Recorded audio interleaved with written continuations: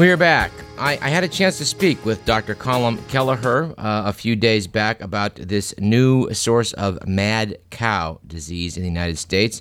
He'll be returning to talk to you, I think, in 2 weeks about that issue, perhaps even next week.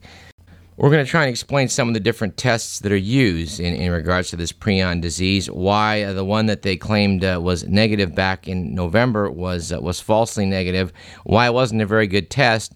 And I think we can all ponder why it was the government didn't do one of its better tests 7 months ago that would have confirmed that was indeed a case of bovine spongiform encephalopathy.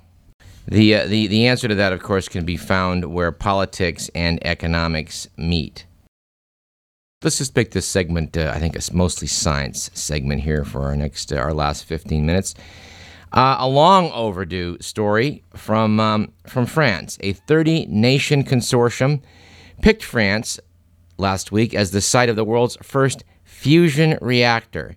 The European Union, the U.S., China, Japan, South Korea, and Russia are all chipping in about $6 billion to build the International Thermonuclear Experimental Reactor over 10 years. Currently, nuclear reactors use fission reactions, which split atoms apart. This planned reactor would, of course, fuse hydrogen atoms into helium, the process which powers the hydrogen, not the atomic bomb. I heard, and perhaps you heard Ira Flatow talking about this on last week's Science Friday, where he said that it seems to him in the past 3 decades of reporting on science that nuclear fusion has always been about 30 years in the future. The scientist replied, I think correctly, that they were actually about on target considering how much had been spent on fusion research over the past 30 years, not just looking at how much time has elapsed, because as we've talked about on this program, there was a conscious decision made by the United States federal government about 1980 to stop putting a whole lot of money into fusion research. Now, cynics among you might believe that it's something to do with the political clout of the oil industry and of the conventional fission nuclear industry, and I would think that your suspicions have some merit in this. From the letters section of one of the issues of New Scientist from last month, I love this following item: a van from Richard Saunders Paintballing Center in the UK was noted to be emblazoned with menacing-looking camouflaged figures, along with a slogan that said, quote, 0.95% will fail. Have you got what it takes? Saunders wrote that he hadn't realized paintballing was quite that easy because you have less than a 1% failure rate. Oh, that decimal point is so important where you put it. You know, let's talk about how we're going to put facial recognition and technology. We're going to have all these cameras around American cities and pick out prospective terrorists. In the wake of that, I love this item. Dateline Washington. U.S. officials are now casting serious doubts on whether a hostage taker photographed in 1979 after the U.S. embassy seizure in Tehran is Iran's president-elect. Yeah, apparently Mahmoud Ahmadinejad, the president-elect in Iran, certainly looks like this guy that was escorting the hostages back in 1979. But they say they don't think it was. The case is judged to be far from closed, however, and has the potential to revive a quarter-century-old, a sore point between the U.S. and Iran. Speaking of international sore points, the U.S., of course, being the only member of the G8 to not sign the Kyoto Accords, is attracting a lot of attention from the rest of the world who keeps wondering what is up. Or asking, why is anyone surprised? That was the question by John Vidal in the London Guardian, noting that the Bush administration has been in bed with the oil industry from the very beginning. For more on this, we would refer you to the Mother Jones, May-June 2005 issue. They have a fabulous article. It's the cover article, actually, noting As the World Burns, how think tanks and journalists funded by ExxonMobil are out to convince you that global warming is a hoax. On page 41, they note what they call the Cold Earth Society. Some of these skeptics that keep showing up. Sally Bylunis is a Harvard-Smithsonian Institute astrophysicist who, with colleague Willie Soon, claimed that solar effects could account for the rise of the global thermostat. After that theory was debunked, Bylunis and Soon wrote a paper, partially funded by the American Petroleum Institute for Climate Research, that claimed that the 20th century wasn't all that warm. Their conclusions have been praised as the epitome of, quote, sound science, unquote, by global warming deniers, including Senator James Imhoff. The journal's editor, meanwhile, said that paper should never have been published. Bylunis and Soon are each connected to at least 4 ExxonMobil-funded groups. Anyway, do check out that article. And note that the Houston Chronicle, which is, I guess, probably what the paper of record in the Lone Star State's largest city, noted that contrary to popular belief, the Bush administration really does have a policy on global warming. Their editorial noted that it can be summarized in one neat sentence: see no warming, hear no warming, speak no warming. Every other industrialized nation, it notes, has acknowledged that Earth is heating up due to man-made gases. But just last week, the prestigious National Academy of Sciences and 10 other scientific organizations from around the world called global warming the, quote, greatest danger facing humanity, unquote. And lest you doubt that, we would refer you to page 19, New Scientist magazine, June 18th issue, article titled Ancient Glimpse of Sea's Bleak Future.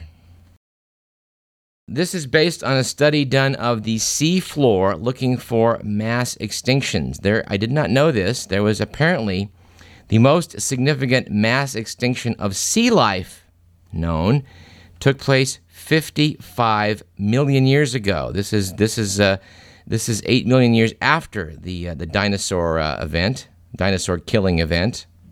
Although we don't know how this happened, it appears that about 55 million years ago, something like 4,500 gigatons of carbon dioxide entered our atmosphere, which led to a catastrophic episode of global warming, which had some resulting acidification of the Earth's seas as that CO2 went into the oceans. This lasted more than 100,000 years. Now, if you're not worried yet about doing something to the Earth that might take 100,000 years to fix, keep in mind that this is a huge amount of carbon dioxide, 4,500 gigatons. That's billions of tons. But do note that this is what we could release into the atmosphere by our continued burning of fossil fuels over the next couple hundred years. It may turn out that if we do run out of fossil fuels in the next few decades, this might actually save us. Because as we talked about in this program before, there is ice under the sea containing methane, and methane is a much, much more potent greenhouse gas than is CO2. And if you get to the point where you warm the oceans enough to have that ice bust loose, well, then you may set off 100,000-year-long kind of a deep-sea bummer in terms of life on Earth. And boy, talking about fossil fuels versus alternatives, interesting article from the Portland Oregonian, which has the following quote: there is a great deal of scientific evidence showing nuclear power to be an environmentally sound and safe choice. A doubling of nuclear energy production would make it possible to significantly reduce total greenhouse gas emissions nationwide. In order to create a better environment and energy-secure future, the United States must once again renew its leadership in this area.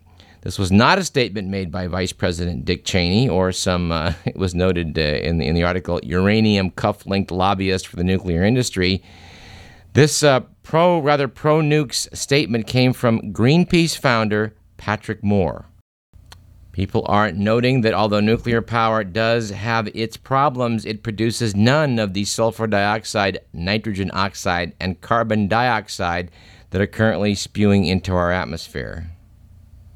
This is certainly a topic worthy of discussion. This same article noted that when Britain's Hugh Montefiore, who was a longtime trustee of Friends of the Earth, was ready to make a pro-nukes pronouncement, saying, quote, "I have now come to the conclusion that the solution to global warming is to make more use of nuclear energy," unquote, his colleagues made him resign.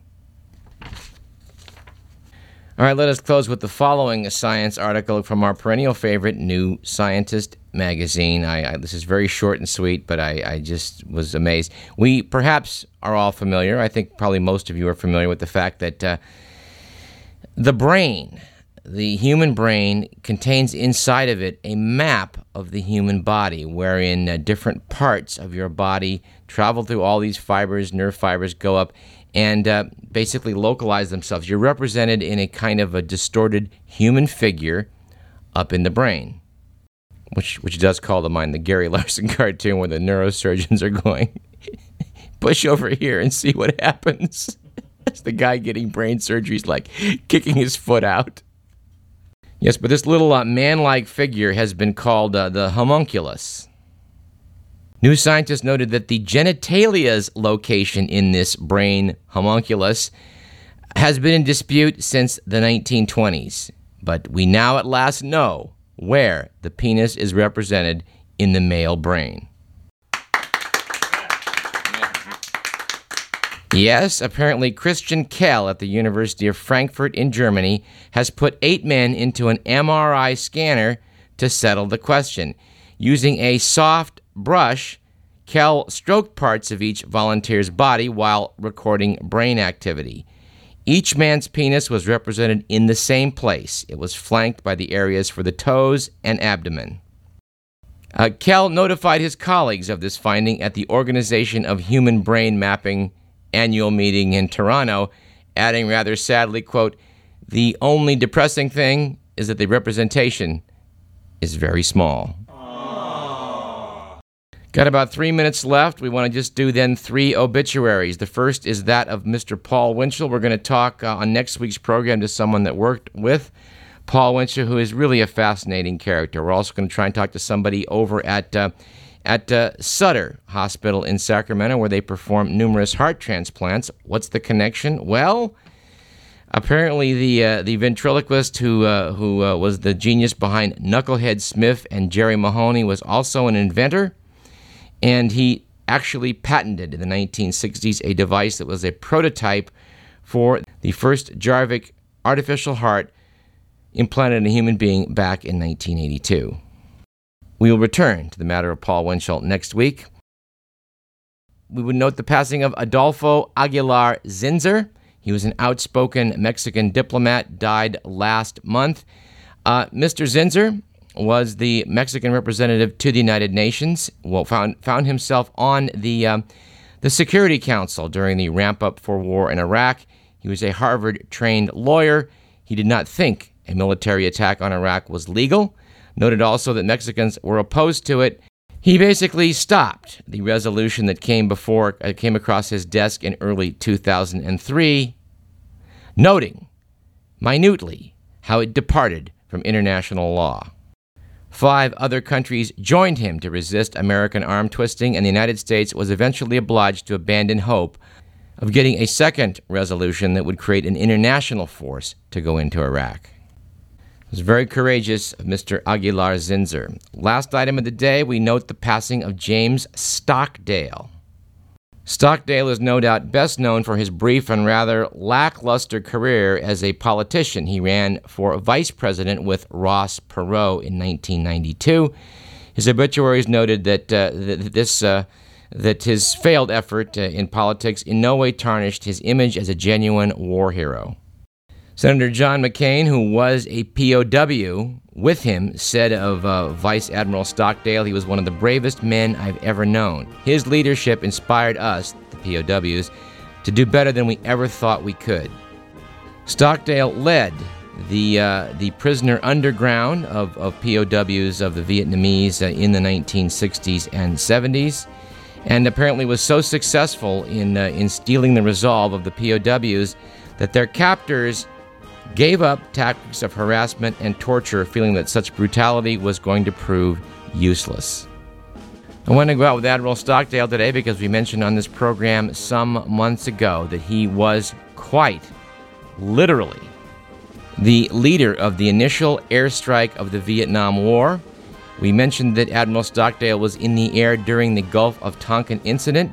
After his retirement, he bluntly disputed the official line of the Johnson administration that the first strikes against North Vietnam were in retaliation for Vietnamese attacks against 2 U.S. destroyers in the Gulf of Tonkin.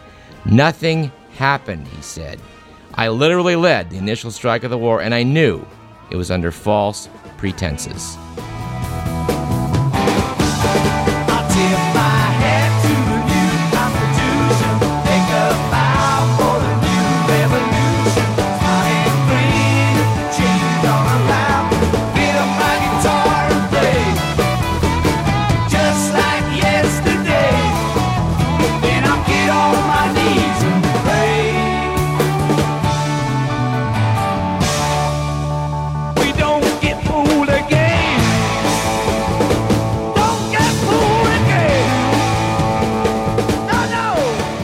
I think this is appropriate music to go out with. It would seem, sadly, that the U.S. was fooled again in this latest adventure over in Iraq.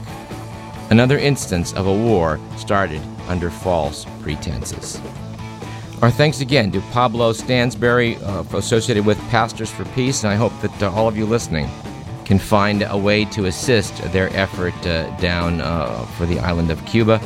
Really, they need aspirin. If you could just take a large bottle of aspirin down, I think that would help. And if you're a physician or a nurse and happen to have expired antibiotics, crutches, what have you, please, if you can, make those available. We're out of time. This program was produced by Edward McMillan. I'm Douglas Everett. You've been listening to Radio Parallax. We'll see you next Thursday. In the meantime, stay tuned for Todd.